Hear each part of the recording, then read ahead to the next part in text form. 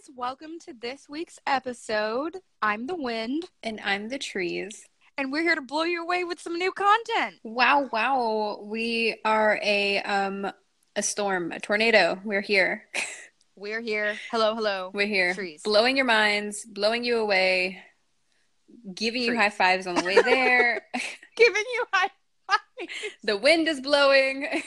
No, I'm just a fantastical sport. I'm kidding. There's no sports. There's probably some wind, and I hope there's trees, but we are none of those. And I am instead Alana. And I'm Raven. And this is our podcast, Lumion Fonts, where we've got the fun facts for the freaks, man.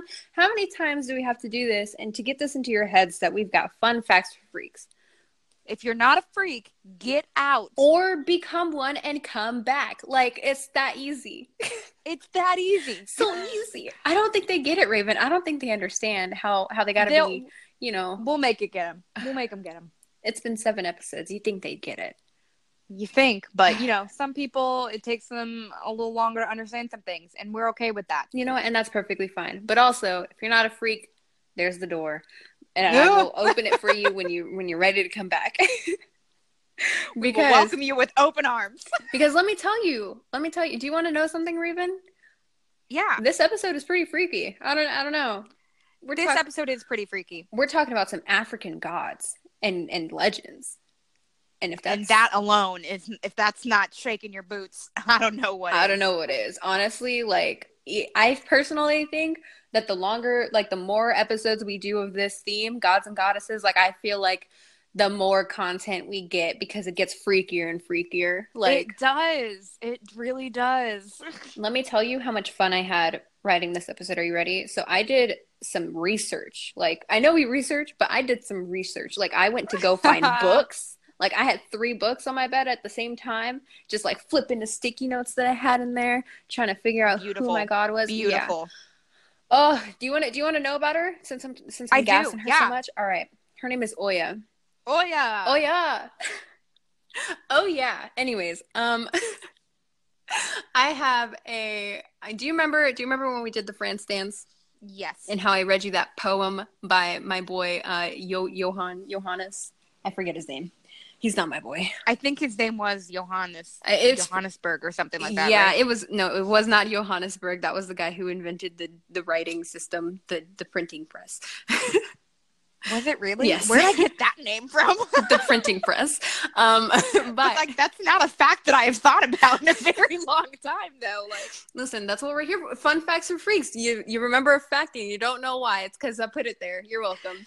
Fun facts for freaks, everyone. This is the end of the podcast. We'll talk to you guys next week. Episode's coming out in 7 days. No. So yeah, I had a poem for that one, and it wasn't great.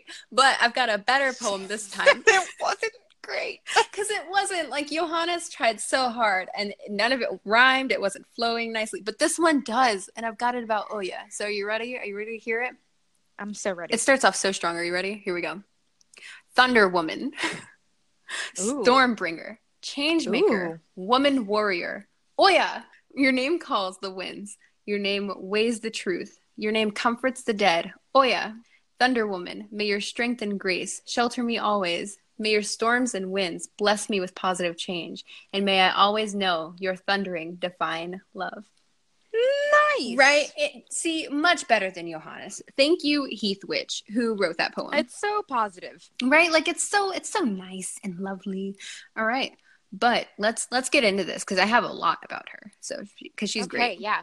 So, Oya is an Orisha, which is a spirit or angelic force / divine being that either identifies with or are manifestations of nature.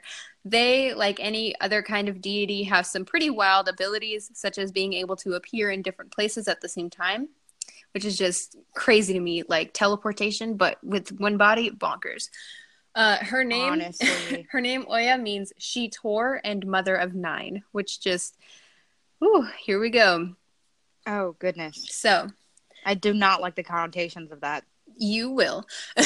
She's not too bad, but there's always some kind of dirt when you were talking about gods and ancient deities. That's true. So here we go.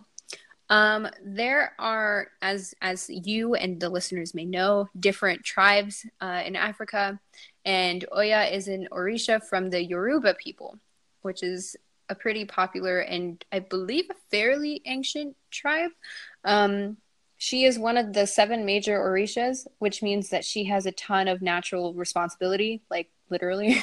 Her attributes consist of, and this is quite the list, but here we go: the guardian of the cemetery, tempest, hurricanes, storms, progression, death, winds of change, and warrior.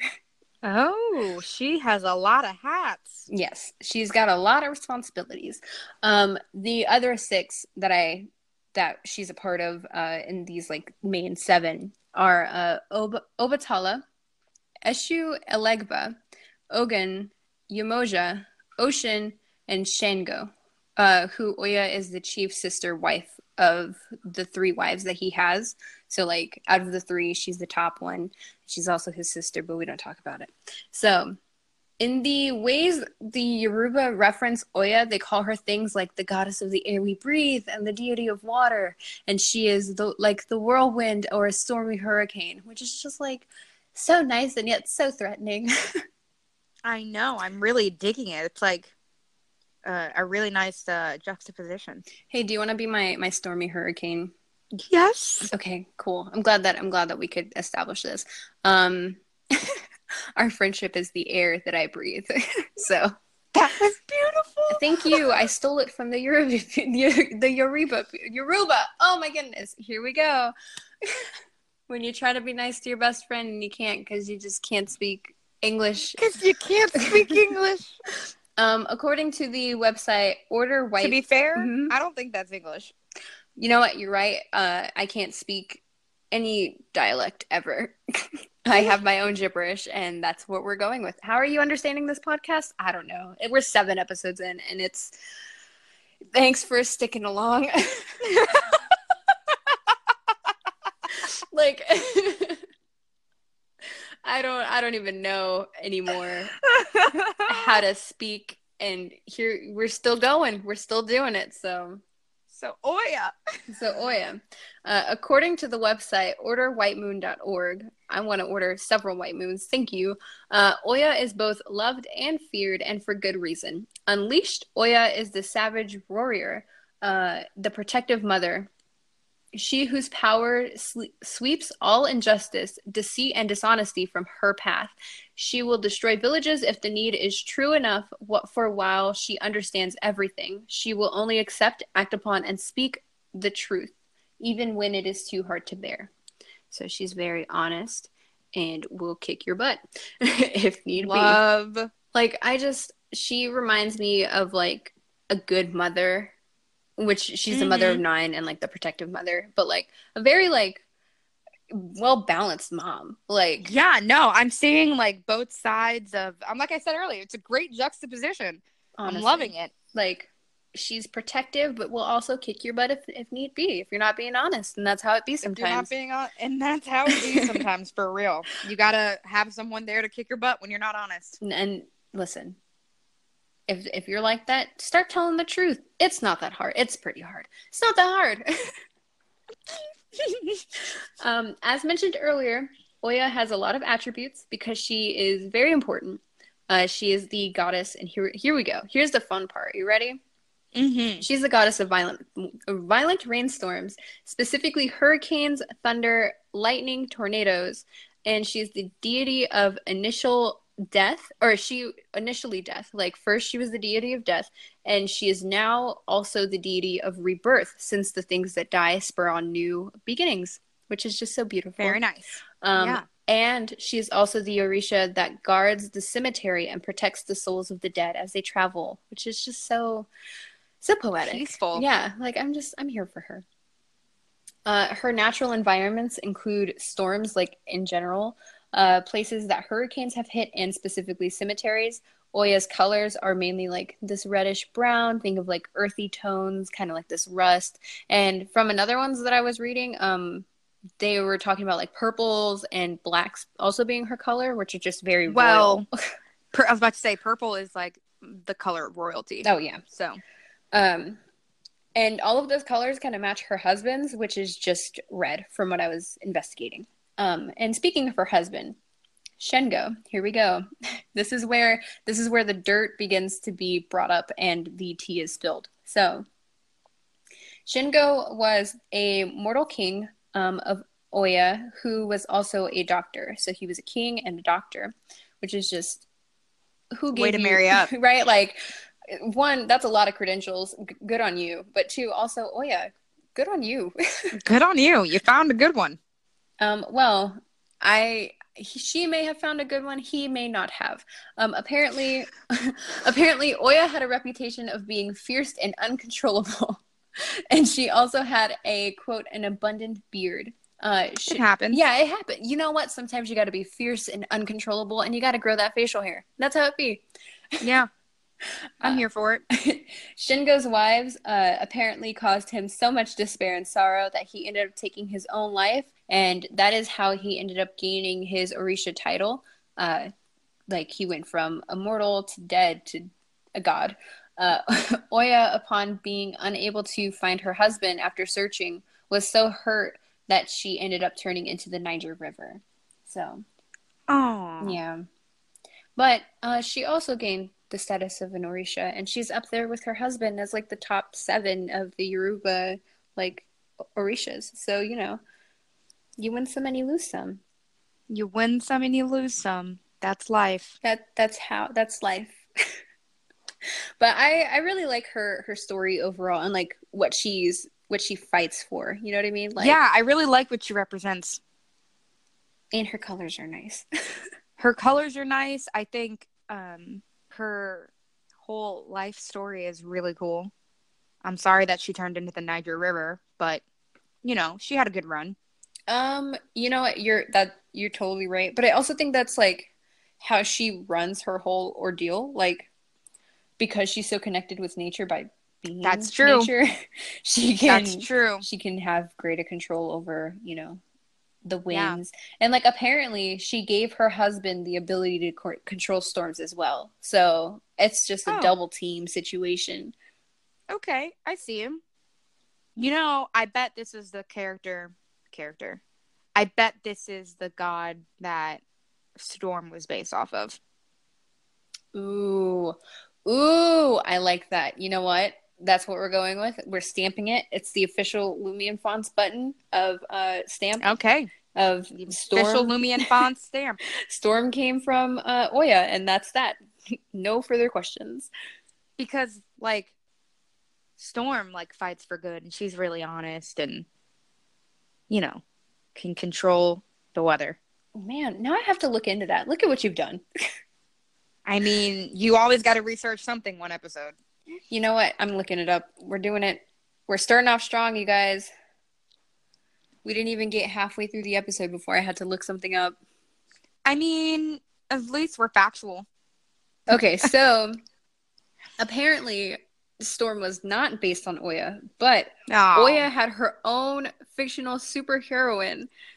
What? Yeah, in which she appeared in Marvel Comics. She first appeared in Uncanny X-Men number 528 in the 3rd chapter of the Five Lights storyline.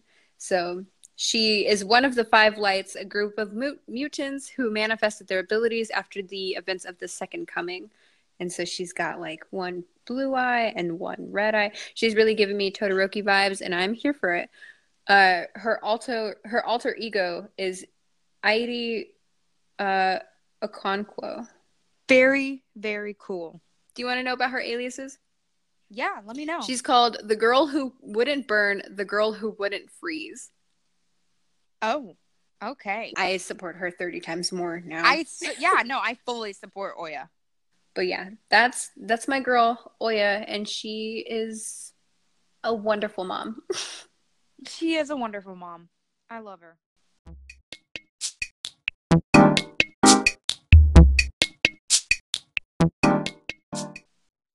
What's up, guys? Welcome to this segment. This segment is called Why America Sucks. Ooh. And it's one that we haven't done yet. So let us, explain this one to you for a little bit. So basically, we're going to be talking about why other countries are better than America. We're not going to be, like talking crap about America, but it's implied. Yeah. I mean, like, we're not gonna, I don't want to say incriminate ourselves, but we're not gonna incriminate ourselves. Like, we're not gonna sit here and slander America. Yeah. And then, No slander is going to be happening, but we're going to talk about some things that other countries have that maybe would be beneficial if America had. So, first up on why America sucks, we're going to be talking about paid maternal leave. Now, do you know what paid maternal leave is? Isn't it when somebody gets a baby and they got to leave to take care of the baby, and they got to file for like maternal and paternal leave with their job, so then that way they don't end up losing their job, and then they can still support for the baby. Very amazing. Thank you. So, in almost half of two-parent households, both parents now work full-time. And in 40% of all families with children, the mother is the sole or primary breadwinner. At the same time, fathers, virtually all of whom are in the labor force, are taking on more childcare responsibilities. Because, this isn't the 1950s. Both parents can do both jobs. Thank goodness. Mm-hmm. So as fatherhood has grown to encompass far more than just bringing home the bacon, quote unquote. Goodness. It's kind of become apparent that maybe paid maternal leave and paternal leave is something that should happen in every country. So despite the transformation, the U.S. is the only country among 41 nations that does not mandate any paid leave for new parents. So that's including maternal or paternal. So some countries only have maternal leave, and some countries have maternal and paternal leave, which means each parent is allowed to take paid leave from work. Right. Rather than just the parent that gives birth. So now I'm going to read off the 41 countries that have paid maternal leave. Let's buckle up. All right. Estonia, Bulgaria, Hungary, Japan, Lithuania, Austria, the Czech Republic, Latvia, Norway, Romania, Slovakia, Slovenia, Finland, Germany, Sweden, Poland, Croatia, Korea, Luxembourg, Portugal, Chile, Denmark, Canada, Italy, Iceland, France, Greece, Belgium, Spain, Netherlands, Malta, Israel, Mexico, Cyprus, the UK, Turkey, Ireland, Australia, Switzerland, and New Zealand. Now that was 41 nations that all have paid maternal leave, Estonia being the one that has 87 weeks of paid leave.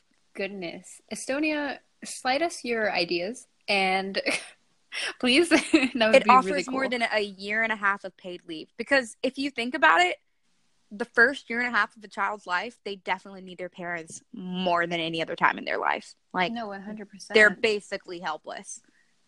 So to take one or both of your parents away during that time is incredibly selfish. So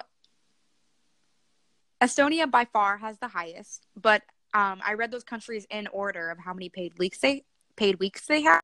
Mm-hmm. So while Estonia is 87, countries like Sweden is 50. The UK has about 15. And I think New Zealand sits at about 10, which is the lowest amount. Wow. And even that is still a lot. 10 weeks is still something, Right. Rather than 0 weeks for the US. When you take maternity leave, you don't get paid in the US. You just are out for 6 weeks, I think, is how long maternity leave averages.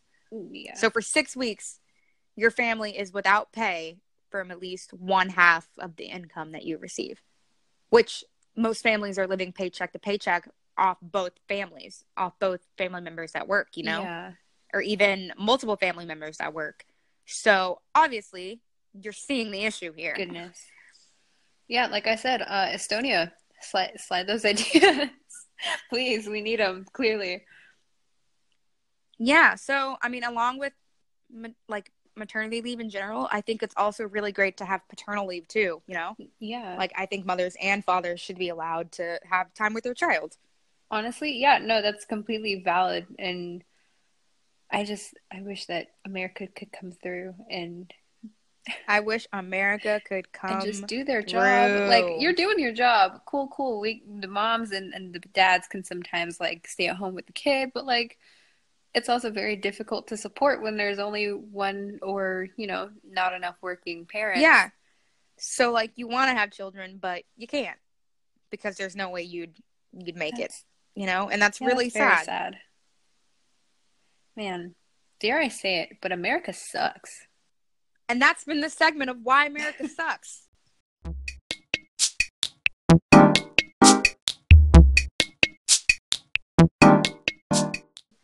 Hey, Alana. Hey, Raven, what's up?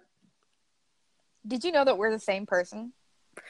Considering the fact that I've known you for 5 to 6 years of my life, and also we always pick the same topics, I believe it at this point. So you remember that list you read off of the mother of 9, mm-hmm. you know, in the last section? Yes. Well, I did Ishu Elegba. Oh. So I was this close to doing the exact same god as you. You know what's funny? Again. You know what's funny, listeners? Do you want to know what's really freaking funny, my guys? The fact that I texted her. I texted her before we even started outlining, and I was like, hey, what god are you thinking about doing so we don't do the same one? Like, so they're not from the same tribe. And she was like, oh, this is the one I'm thinking of. And I was like, okay, cool. I'll do something. I did not end up doing what I thought I was going to do. She did a full 360 on me and did the exact same thing. So get ready to hear the same section twice. Sorry, guys. She's so mad. No, I'm not, because honestly, it's a really cool connection, and I don't know how we manage to do it every gosh dang week. Like, I don't understand. People, we don't set this is real. We don't set this up. We share a doc. We don't have the same information. Like, she suggested, like, oh, maybe if we put our stuff on a separate doc, that won't help. It won't help. It won't. It really won't. We'll do the same thing. It won't help. Oh my god. Well, tell me about Ishu. I want to know all about them. So, Ishu is a trickster god. Oh. I know. So, he's known as Ishu or Isu or Elegba or Legba. He's multiple names. I'm here for So, it. he's a trickster and messenger god of the Yoruba people of Nigeria and West Africa. He's very, very fond of pranks that can be cruel and disruptive. And he is very unpredictable and sly. So, think of swipe or no swiping, you know? I think listen, let's pause real fast to talk about Swiper. Are we going to talk about Swiper? Let's talk about him. This is me and him have a very love-hate relationship. This is our new segment, Swiper yes swiping. Swiper yes. This is very serious part of the podcast. If you listeners could just close your eyes and bow your heads real fast. Are we praying? No, but we're praying to our Lord and Savior Swiper the Fox. Get out. Bow your heads and close your eyes. All right. So Swiper doesn't deserve the hate that he gets because yes, he may be a trickster, but I don't think he does it. You know what? I can't even say that. I haven't seen this show in 17 years. I don't think I can't even say that he does it to not be disruptive. What on earth are you doing? There's a bug in my room. We're having Swiper yes swiping. And you are swiping at this bug. Because you told me to swipe. Listen, Swiper is a character from Dora the Explorer, and he's a fox, and he's got a bandana, and he's pretty cool. I'd fist bump that guy. He's sly. And he's unpredictable. He's not unpredictable. They give him 3 chances, and that they really still do. Gets it every time. He tries to steal. He's not fast about his chances. He gets not even close. And then Dora over here with her swiper. No, oh man, like Dora, if you didn't say it 5 seconds between each one, maybe you would get it. He maybe if he didn't let words stop him, he could get it. Swiper, no swiping. I'm gonna do what I want. Man. What the heck? Just walks right up and steals the map. I'm gonna do what I want. Oh my god. Okay. Anyways, sorry for that segment. You can open your eyes and unbow your heads. as we talk about Eshu. Listeners, if you decide that now is the time that you want to just ditch this podcast, I'll be completely understandable. I won't. Please stay. I love you guys. So Ishu, let me tell you some really cool things about him. He knows every language in the world. I want to be that guy. And that minus the tricks and like the slyness, but I want to know every language, please. That sounds so cool. He knows every single language in the world, and he carries sacrifices from the people to the gods, which is pretty cool. Oh, he sounds a little bit like Janice. Just a little. He kind of does. Well, he serves as a messenger between the people and the gods, and I'm going to tell you a little bit about that later. Wow. I'm interested. And by later, I mean right now. Oh, I have 0 patience, so this works out perfectly. Doesn't it? So, the story of how he became the messenger goes like this. It involves Ishu and the high god Olorun. He stole yams from the high god's garden and then used the high god's slippers to make shoe prints in the mud and tried to trick the god into thinking that he was the one that stole his own yams. The high god was very displeased with this and commanded Ishu to visit the sky every night and tell him about what the people had done that day. So that's how he became the messenger. You know what? He would have gotten away with it if he didn't try to frame it on the guy who owned the yams. He wouldn't have gotten away with it if it weren't for those meddling kids. He would have gotten away with it if it weren't for those meddling slippers. How dare he? How dare he? Yeah. So Ishu really enjoys confusion, and most of his stories include him using like trickery to create arguments between friends and family members and like loved ones. And in one myth, he even tricked the sun and the moon into trading places and ruined the whole cosmic balance of the universe by doing so. Oh my, how, what? Ishu. Yeah. What? Ishu went in there and was like, I'm gonna mess some stuff up. And he messed some stuff up big time. He sure did. Goodness. So, yeah, no, it's Ishu's a whole time and a half. So, as the god of chance, change, and uncertainty, Ishu is mostly paired with the god Ifa, a god representing order. So this is one of my favorite parts about learning about Ishu is, in one tale, Ishu told Ifa that he would ruin Ifa, who laughingly replied, "If you transform yourself, I shall do the same, and if I die, you will die, for so it has been ordained in heaven." And it basically is representing order and disorder and how they always have to be paired together. Like neither can exist without the other, which I thought was really cool because it's kind of, symbolizing balance and both sides of the scale. No, absolutely. That's actually like a really cute, like not cute, but like it's a very interesting concept that like I think everybody understands. Balance. Yeah. Yeah, no, it's an absolutely like perfect way of explaining it. Like one cannot exist without the other. Yeah. I love that. So that's my god Ishu. I love him. I don't, because I don't want to. I know if he pulled that yam thing on me, I would have fallen for it because I would be like, dang. You would have been like, I ate them, I guess. I would be like, yeah, I stole my own yams. Dang it. Time to grow some more. Like I'm so gullible, you guys. I don't even have words for how gullible I am. That's true. I'm sure. I mean, I think Ishu does some pretty like high-tech trickery because obviously like the slippers was a big deal like back in I don't know he did it. Had he used like Oya slippers, we wouldn't have this problem. That's the truth, because Oya would have smacked him all the way down. Oya would have murdered him, and then we would just have order and no disorder.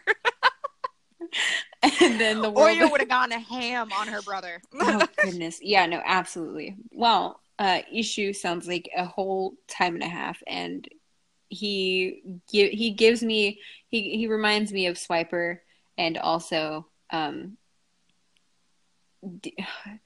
there's like this really obscure cartoon that I'm thinking of in which like there's a spider and he's all white and he's got the face of a man. Do you know what I'm talking about? Yes. Okay, he reminds me of that guy. It's called Charlotte's Web. No, it's not. It's called Charlotte something. Is it? Hold on. The spider, because it took place in like a tree, Yeah. And like all the bugs. And the main spider was like a big mom spider, and I hated it because I hated bugs. Hold on, I'm looking it up. And that white spider like creeped me all the way out because it had the face of a man. Spider cartoon. Here we go. What is it? There he is.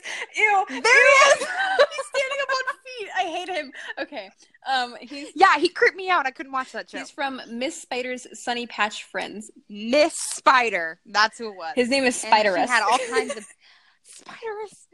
And he had wasn't Miss Spider like a Black Widow or something? I don't even remember. I want or like a daddy long legs. I don't want this. No, she was a big yellow one.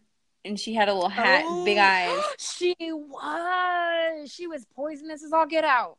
So yeah, there's that. That's who he reminds me of, is disgusting very Spiderus. Wow. Ishu does not approve of this name.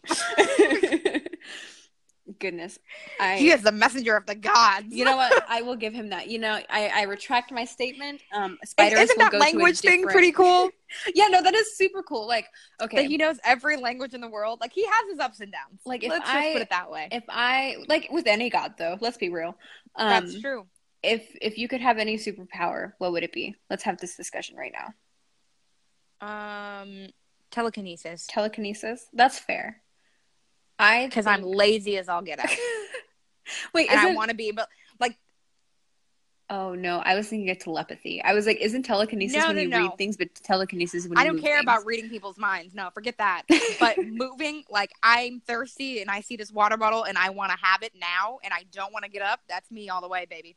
Man, I feel that. I think I would want like Ishu to understand every language, because I feel like there's a level of connection that you get with people, like just being able to speak with them, and absolutely. Language is definitely a barrier that's there, and it's impossible to know every language because there's just so many and they're all beautiful. But like I think I would definitely, that would be my superpower, is being able to communicate no matter what. So I think there's an X-Men with that ability. Is there? Or is this just an X-Men episode? Welcome, guys. This might be just an X-Men. Welcome, guys, to X-Men and Spiderus, the podcast in which we talk about the grossest spider alive and also the coolest X-Men. I'm your host, Alana, and this is Raven, and thanks for coming. I loved it. I was just gonna see how far you went with it. I was going to go further. Wonderful. I was gonna go further and just like start naming episodes that we would have, but I got lazy.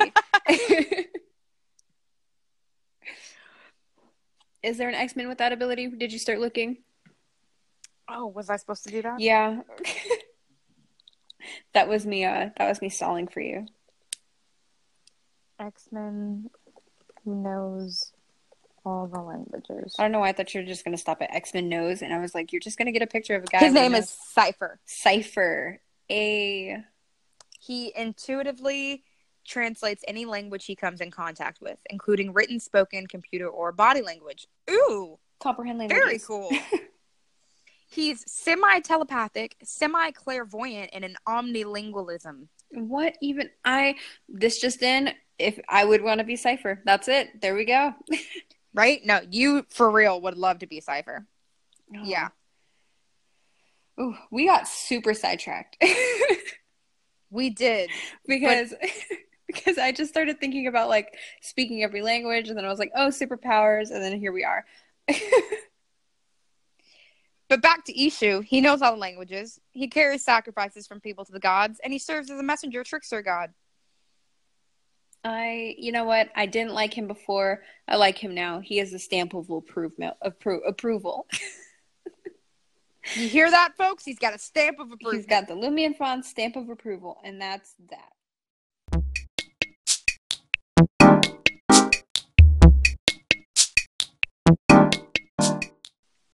What's up, y'all? We're back with a new segment. It's not a new segment. I don't know why I said that, but it's an old segment, and it's a good one. It's called Good Humans, where we expose people for their wrongdoings. That's exactly what it is. I feel like this entire segment is just a big call-out post to all of the bad people in the world. It is. Speaking of... Don't do bad things. We'll find out about it. And you will be featured on this podcast. I promise you. The moment we find out, you will be on here. The moment. And this guy thought he could escape it, and we're gonna get into this. Are you ready? I'm All so right. ready. His name is Romeo Lacoste, and he denies allegations that he groomed underage girls for illegal sex. So, here we go. Similar to I believe our Greek episode, it's gonna get a little bit PG-13 in here. So, there's a warning if you're a baby, don't listen. Close your ears. If you really want to listen, you're a pretty cool baby. So let's get into this. So this comes from Newsweek.com. Thanks, Newsweek, for writing this article that I'm going to read word for word. So here we go. Romeo Lacoste is a tattoo artist who's grown his fame over the last 4 years by tattooing celebrities like Justin Bieber. Like Justin Bieber. Justin Drinkwater. like Justin Bieber and Ariana Grande. On Friday, a Twitter account called @YellowChair with 2 R's started posting videos and screenshots of alleged interactions Lacoste had with young women as young as 14 or 15 years old while he was still in his mid-20s. Text messages from 2016 purportedly show Lacoste asking girls who mention they are underage sexually charged questions like how they should try to be slutty, and that was a quote. Some other women started to come forward and shared accounts of similar interactions with Lacoste. Twitter user @UltraHoney claims she was groomed by him and that she and Lacoste were in a relationship when she was 14 to 17 and he was 19 to 22 in Jacksonville, Florida. He was extremely manipulative / emotionally draining, she wrote. He took advantage of our age difference, used guilt to coerce me into doing things I didn't want to do.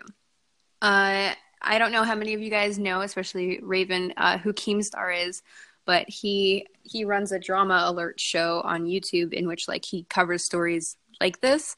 And he actually like interviews them and gets to the bottom of the story, and he does his best to like stay unbiased as possible because he's just the news guy. But she was in an interview with him where she confirmed her side of the allegations against Lacoste. It feels aggravating to know that he's still doing that he is still doing that when he's almost 30, Honey told Keem. After the interview, she deleted most of her tweets and wrote that she does not want to get herself involved in this any further. After the video was released, Lacoste contacted Keemstar and the pair spoke in a 30-minute video. Or an interview. In the interview, Lacoste does not deny any of these claims. He says that in 2016, he was still "quote unquote" new to the concept of fame, and these people, girls, were throwing themselves at him. I think that's meant to say young girls. When Keem followed up by saying, "You are the adult," he denied responsibility. Quote, "I am very well respected in the community. I've tattooed every YouTuber from across the map. In my 4 years at the tattoo shop, I've never had a complaint from a girl whatsoever." Lacoste and his girlfriend, Gigi Angelica Marie, set their Twitter and Instagram accounts to private over the weekend. In the new Drama Alert interview, Lacoste explained that the relationship is experiencing difficulties because of these accusations, mainly because they are said to have occurred while he and Marie were dating, which is just big oof. Wow. Most content creators... So... He didn't even deny it? So I like skimmed through the video a little bit, like of the 30-minute interview, and like every time he would be asked a question, like Lacoste would just go, "Well, what I meant by that was," or like, this is what it was like," or like he would always come up with some kind of excuse as to like why he did the things that he did, but he would never outright say like, "Oh no, that's not me. I didn't say those things to those girls. I wasn't asking them to like mix my semen with alcohol and take shots." Yeah. Ew. Yeah. What? Like, that was one of the things that he asked like some of the girls to do, or like if they would be willing to, you know what I mean? And it's just like kids to adult, big no. Like, but just like, big just in general, like, dude, are you good? So, most content creators like the Dolan twins, Ninja, and Ariana Grande, who have tattoos from him, have remained silent on social media about the accusations, though the Dolan twins have unfollowed him on Instagram. I mean, what are they going to do? Take off their tattoos? Yes. You got to go get them lasered off. I don't know what else to do. Hey, a lot of good artists do terrible things. Yeah, and that's a shame. That doesn't mean that their art is terrible. No, that's fair. But, they are still terrible. Oh, yeah. So apparently this news story has gotten out to Twitter, which I don't know if you know, but is a very aggressive place to be when you have tea about you, because, oh boy, do they spill it aggressively. But yeah, that's as they should. You know what? Get called out. You deserve it. Get wrecked. Get wrecked, loser. But yeah, that was Romeo Lacoste. What do you think of him? Give me your rundown of him. Well, and that's all I have to say. You know what? And that, I get it, because I get it. But yeah, Romeo Lacoste is a pretty. It's like, usually you would like deny it, at least, like denying nothing comes of it, and I understand that nothing comes of it, and it's not going to help you in any way, but at least deny it. Like, you didn't even deny it. It's like he doesn't even have faith in himself that he didn't do it. He doesn't. Like, he knows straight up and down, like, I did this. So I'm just going to cop to it, and that's just I'm going to try and talk myself out of it. But he doesn't even do that well. He would come up with a bunch of excuses, and it was just, like, not good. I mean, if you guys are interested, check out the interview that Keemstar did. It's on YouTube. If you just type in Romeo Lacoste, it's, like, the first thing that comes up. But it's just, that whole situation just makes my skin crawl, because I'm like, don't do that. But one could say that Romeo Lacoste is a pretty human. He sure is.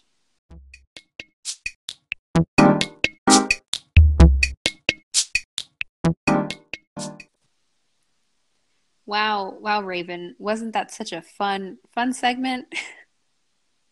Yeah, it was. Yeah, it was. It's such a fun segment. I realized that's why we never intro our sections like that, because it's garbage.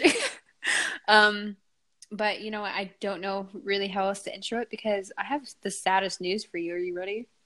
Yeah, what's the sad news? I don't have a pun. Oh, I know. I feel like such a failure. You shouldn't feel like a failure, but you're definitely going to have to do 2 next time to make up for it. I'll keep that in mind. Listeners, remind me that I have to do 2, because I will forget. Oh, I'll remind you. Oh, okay. That's horrifying. You're going to show up to my house like freaking knife with in like hand. I know, written in blood. Do 2 puns. Okay, well, yeah, I'll make up for it. I'm so sorry, listeners. I know how much you love my puns. Especially, you know what? The last one kind of makes up for the 2, like the Norse code one. The Norse code, I put like 4 in there. It kind of makes up for it. All right, so never mind. No, I'm doing 2. You've already forced me. There's no escape. So, do you want to know what my legend is called? It's actually kind of cool. Yeah. It's called How Death Came to the City. Ooh. I know. All right, I'm ready for it. Onomies. Okay. So, quick little backstory. So I don't have a pun, but I got a backstory. There are many stories involving Anansi, who is quite the trickster, and the stories that he stars in are some of the most popular that circulate throughout Ghana. And when you mentioned that, goodness, I can't remember his name. Oh no. Eshu? Yeah, I was gonna say Eshu, but then I was gonna add an R in there, and it was not gonna be nice. But Eshu, like how he's a trickster god, and then I compared him to Spiderus, the disgusting spider. I was like, who would be better fit for this name? Anansi, because his name translates to spider. Oh, good. And he is often depicted as such, but there are other representations in which he is a man, a spider with a man's face, cough cough, Spiderus, a man with a spider's face, or a human with 8 legs or other spider features, which is just nightmare fuel. I don't like that at all. Yeah, it's definitely like nightmare fuel, and I hate it. But here we go. He also has a family, which in some stories motivates his antics, and this is one of those stories in which his family seems to spur on his tricksterness. So, I'm going to tell you the tale of how death came to the city. Do you want to know about the story about how death came to the city? Yes, I do. All right, here we go. All right, so a long while ago, Death had not been present in cities and mostly kept to himself since he liked life more that way, which is a big mood. He lived deep within a distant village. Anansi lived within a city that was hit with a famine. And so he and his family were starving, so he went hunting for food in hopes of bringing some back for his wife and children, which, logic. As he explored the brush and woods, he found that there were no animals anywhere, and so he went in super deep in hopes of finding something and stumbled upon the village that Death lived in. Death was sitting at the entrance of the village, and Anansi did not want to risk offending him since he knew who Death was, so he introduced himself and told Death of his struggles with hunting that day. Death invited Anansi to join him in the village, and he made a meal for the spider. So it's pretty straightforward, cut and dry, little fairy tale. But this is when it gets interesting. Anansi had dinner with Death. He had dinner with Death, and he realized that Death had a lot of meat in the village. The leftovers were plenty, even after Death allowed Anansi to eat his fill. And so he was very grateful for Death taking care of him, but he was curious to know how Death had acquired so much meat. The spider quickly realized why he wasn't able to find any of the animals while hunting earlier that day. Death owned it all, which is just big move. Ominous. Big move, honest. Like, not even big mood, but big move. Like, Death, why you gotta yoink all the meat? What happened? He was hungry. And that's fair. I take back my statement.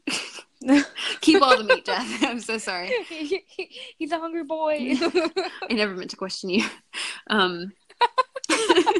Anansi told Death about the famine, so he asked Death if he would be willing to help the trickster out. He wanted to take some of Death's meat back to his family, which, makes sense. He went back to his family with the food that Death had gifted him, and as they feasted, Anansi told his wife about the favor he had asked of Death. Whenever he needed to, Anansi was permitted to go back to Death and ask for food for himself and his family, right? Death is a good guy like that. But yeah. But do you want to know what Anansi did? What'd he do? He goes, you know what? Death is so nice that he's probably super stupid, right? And his wife was like, what? And Anansi said... His wife's like, what?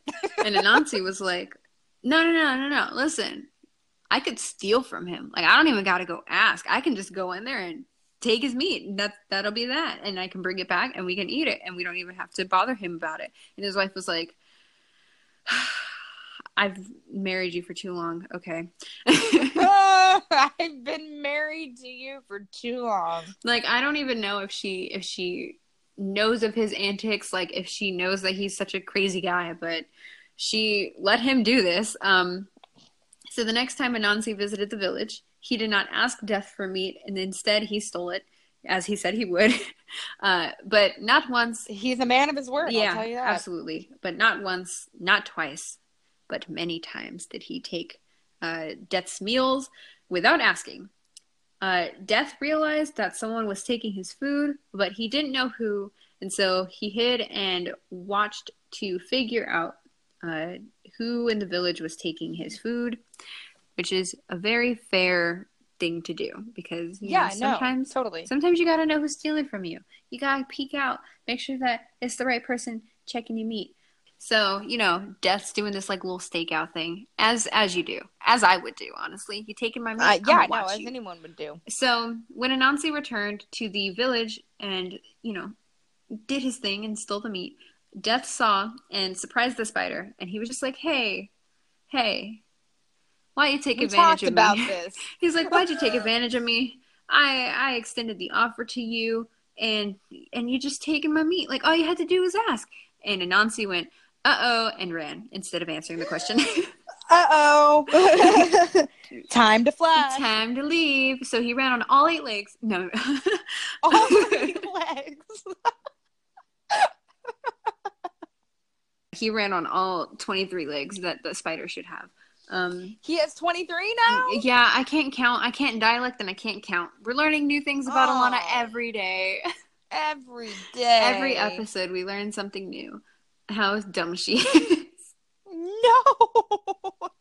Anyways, no. So Death was like, "Hey, dude, stop stealing my stuff without my permission. It's super easy. You can just all you gotta do is ask." And Anansi went, "Nope, bye," and left.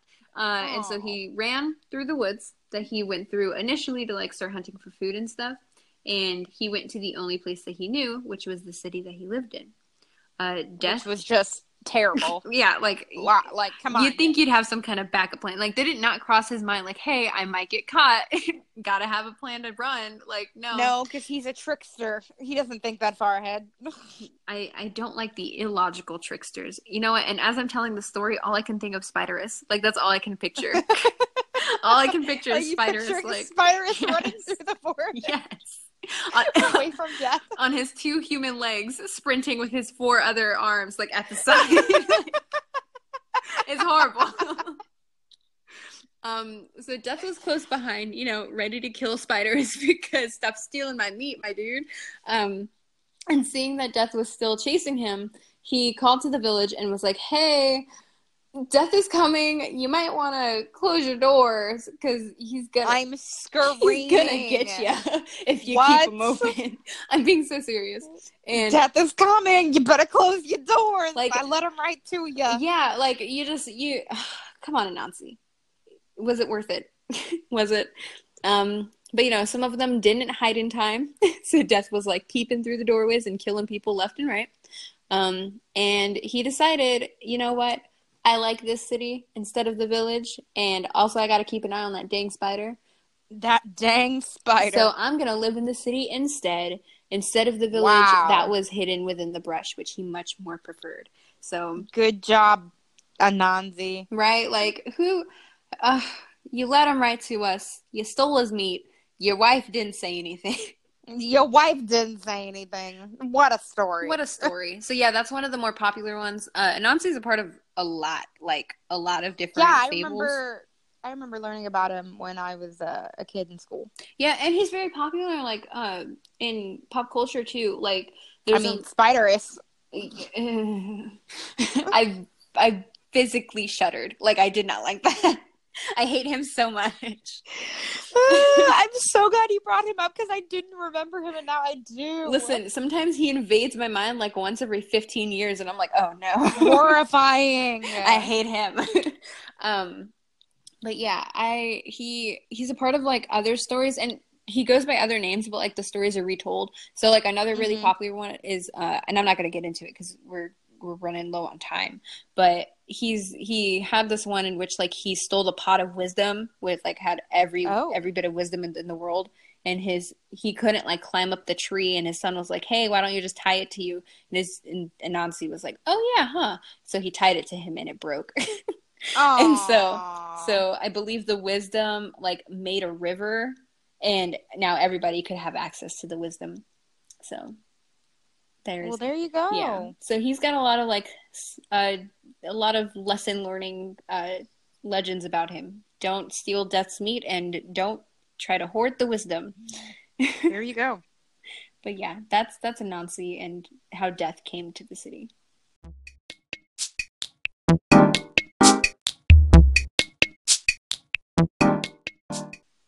What's up, you guys? This is the next segment. It's called Charity of the Week, and it's I think this is the second time that we've done this segment out of like the entire thing. So I'm pretty sure you guys haven't figured out, or you guys haven't forgot, let me say, what this is. It's pretty self-explanatory. You know, we feature a charity. It's how it be. I'm gonna be talking about a charity that actually I believe Raven found, and I did a little bit of research on it. And it's a charity run by Dolly Parton, and it's called awesome. It's called the Imagination Library.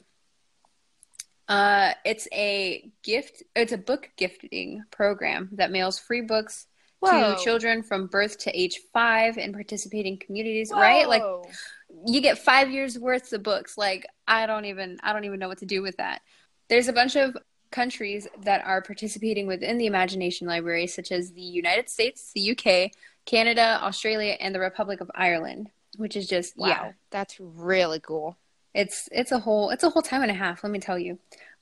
So Dolly's inspiration to start this. First, let me tell you how many kids are registered. There's 1.4 million kids that are registered. Dang! And do you want to guess how many total books have been mailed? A lot. 116 million books. Yeah. Wow. That's I know. amazing.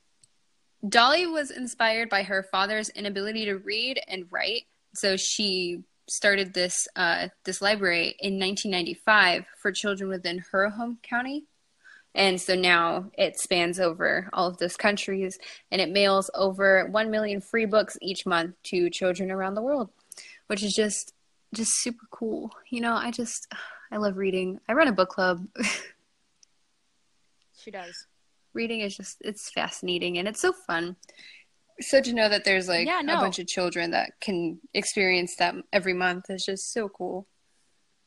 Yeah, like my family, reading was always like a super big deal. My dad had like tons of books, and he would like pass down his books to me and my brother. So like I started reading at a really young age. Like me and my brother were in line at Disney World with books. Oh my goodness. That sounds like the dream. And we used to like have races about who could finish a book faster. Like when the last Harry Potter book came out, we had a contest. We legit like were reading at dinner like about who could finish this book the fastest. Oh my goodness. So reading is kind of a big thing in my family, and it's definitely strengthened my vocabulary over the years. And like my reading comprehension too is really high because I started reading at a young age. Honestly. So I am all for this charity. Like this is an awesome charity. I genuinely don't see anything bad coming from this. No, oh no, I have more books than I need. Like no. Like it's never like so yeah, no. Honestly it's not. Like read as much as you can if you've got the time. You, as Dolly says, you can never get enough books into the hands of children. And it's just like solid, right? Like yeah. The whole concept to me is just such a good idea, but the way it's a wholesome idea. It's so pure and good. Like you are literally just buying books for kids and not making them have to like pay for them, and they're learning to read, and that's awesome, and they're like growing their imaginations. Yeah, it warms my little heart. But they get their money from donations to like send out to the kids. So what we'll do is we have an episode description for every episode that we do. So I'll put the link to the Imagination Library website, so then that way if you guys want to check it out, you guys can, or share it and make sure that that this charity gets a bit more money, so then that way more books can be sent out. Beautiful. Yeah. But that's been Charity of the Week.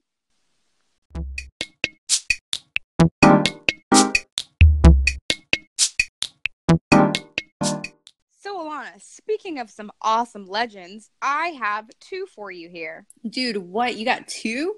I got 2 whole ones. Oh man, I'm ready. I'm buckled up. I've got my helmet on. I've got gloves. I'm ready to jump out of the plane. Okay, I don't know about any plane jumping, but I'm skydiving. Oh, okay, that's fine. As you telling me this story, so let's go. Oh, okay, great. That's the wind. Is that the wind? Yeah. I'm like, that's the wind. That's me. I'm the wind. Hi, hello. Welcome to our podcast. I thought I was the wind. She's the wind. And I'm the trees.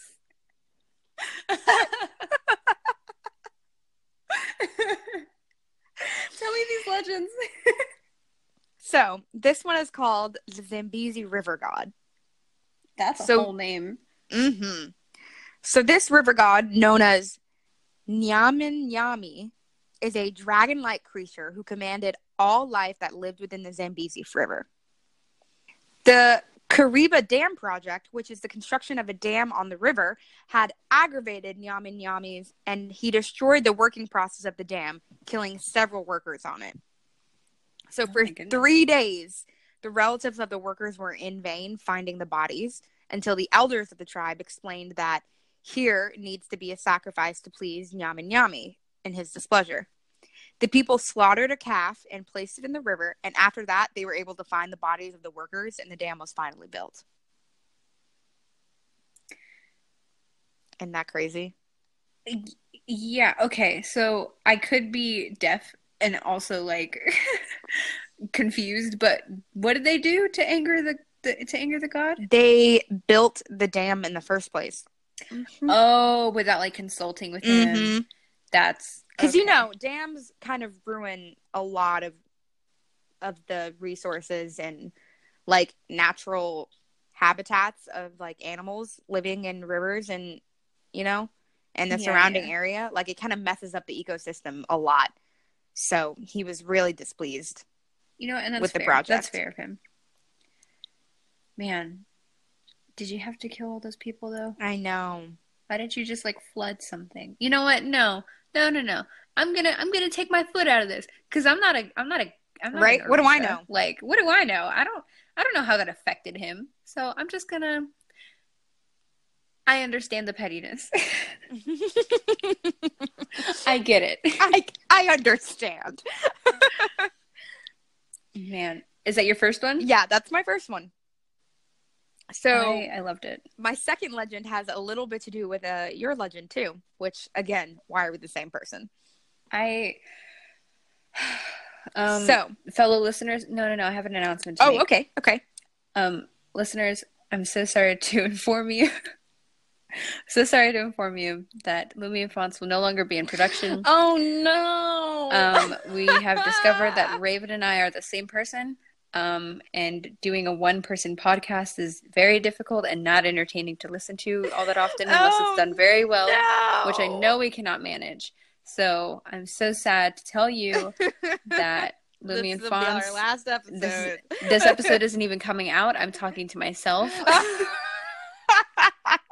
I'm so sorry. We won't be seeing you next week. Have a good life.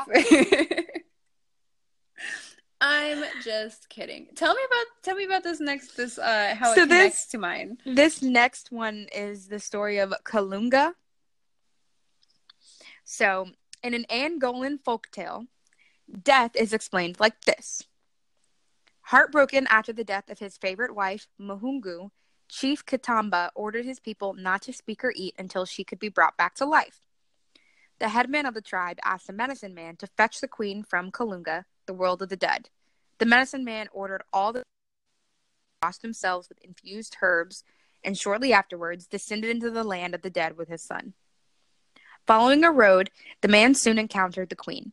She showed him Kalunga Nambe, the lord of the underworld, and explained that he devours everyone in the end. She also pointed to a shadowy figure in chains, the spirit of Chief Katamba, who is destined to die soon.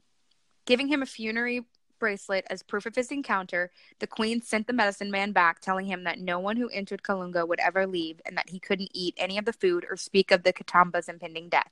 Otherwise, he and his son would both be forced to stay in the underworld. When he returned, he presented the chief with the bracelet, and the chief confirmed that it was indeed that of Mahungu. That's my tale. There's so many things that I want to discuss here. Let's go. Let's jump into it. So, all right. Here. Okay.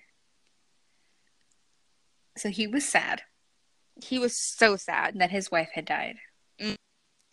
And that's how it be. You can be sad. That's how it's supposed to be.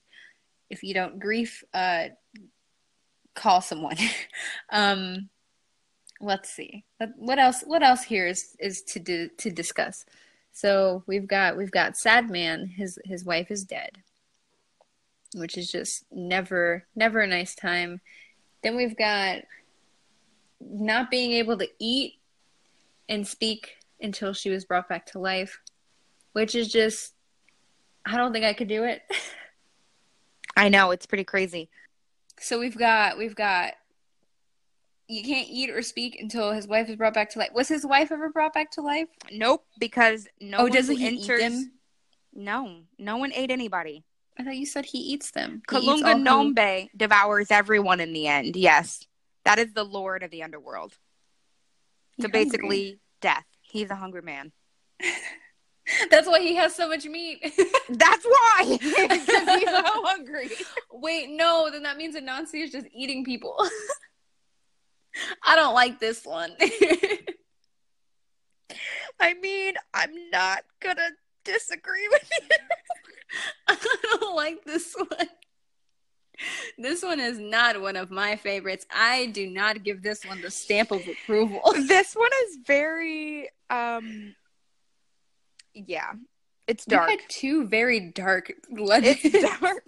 You had people drowning in rivers and a man going to the underworld, seeing that his boss was going to die, got released, couldn't speak of the boss's death, and then not being able to eat or speak until, like, it's done.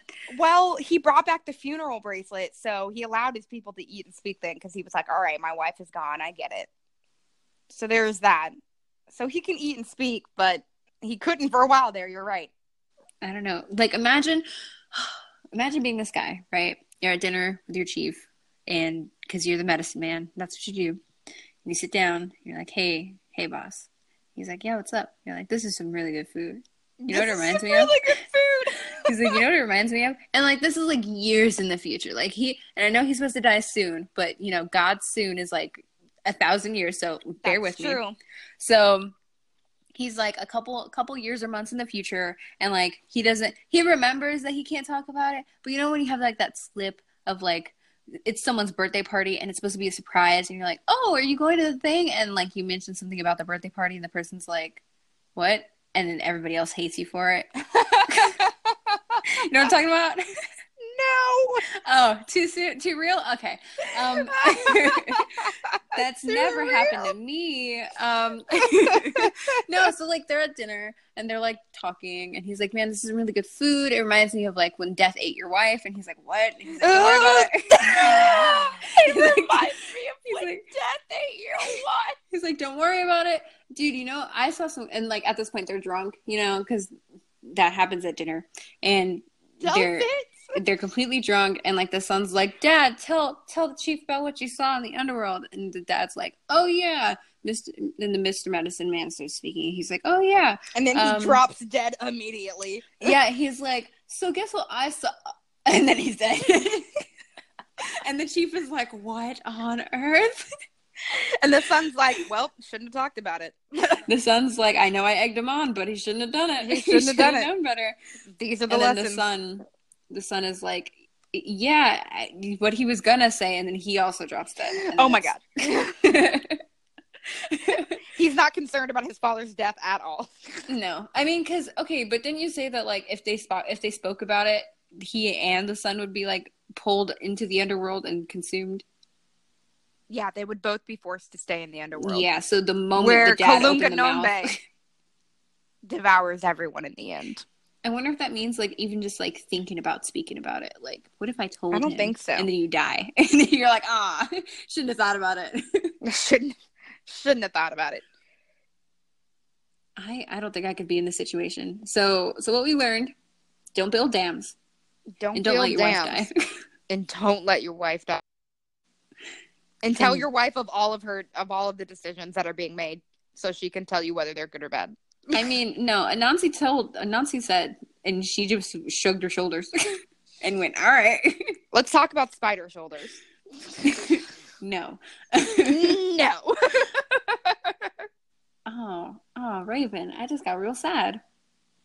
Why? Is this the end of the episode?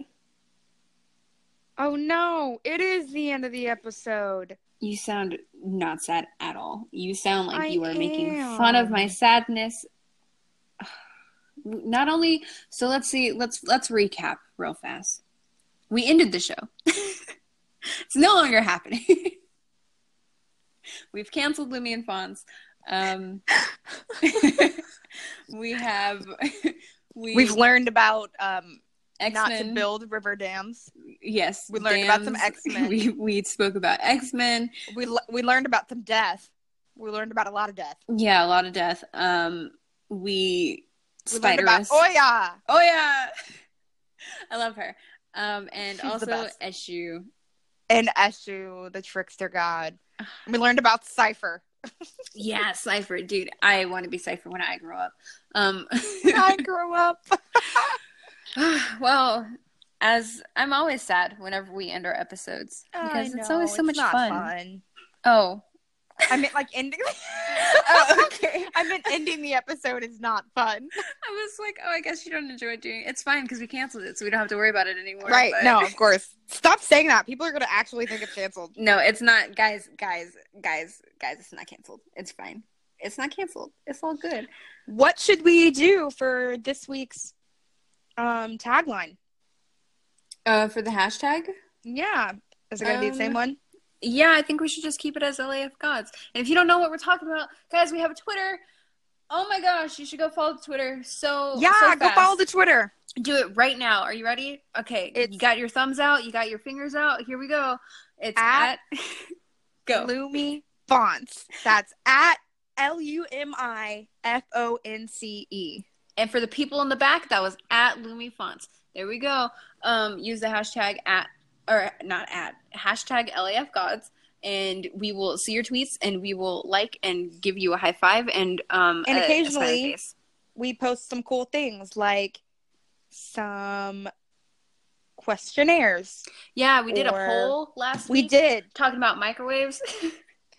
Yeah, and I lost. Yeah, I won 80% buckaroo. How's that make you feel, Raven? 80% really sad and depressing. 80% of people don't like the sound the microwave makes, and that's why they stop it before 0, not because they want their food faster. But 20% of the people like to do that. So if you don't know what we're talking about, I believe the poll is still up. I don't know. I don't know what the time limit I set for it.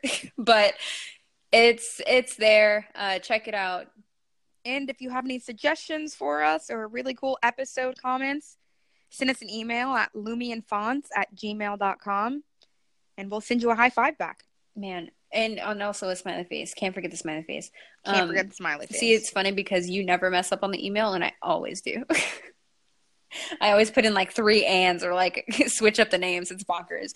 But yeah, like even if you have like segment ideas, like if you want to pitch us a segment, or pitch like if you want to send us a charity that you want to hear us talk about, or if you just want to hear us talk about anything, let us know. We'll do our best because we love you guys so much. We do. We appreciate you listening to us. We do. We look forward to doing these episodes, honestly. Like it's such a fun experience, and we're glad that you guys are there for the journey.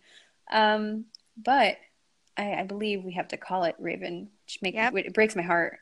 It does. It's a sad, sad day. Well, but actually a happy one because the episode's coming out. Oh yeah, you guys get to hear it, and that's what we do this for. We do this for you guys. That's me giving you guys a hug. I don't know if you felt it, but it was there. Make sure you don't let Spiderus eat your hands because he will. He will. Run from death, but don't take him to your house. So that's that. We'll talk to you guys. Oh, wait. I got to tell you guys when the next episode is coming out. April 5th. There you go. April 5th. Mark your calendars or don't. We're going to notify you anyways. Bye. Bye.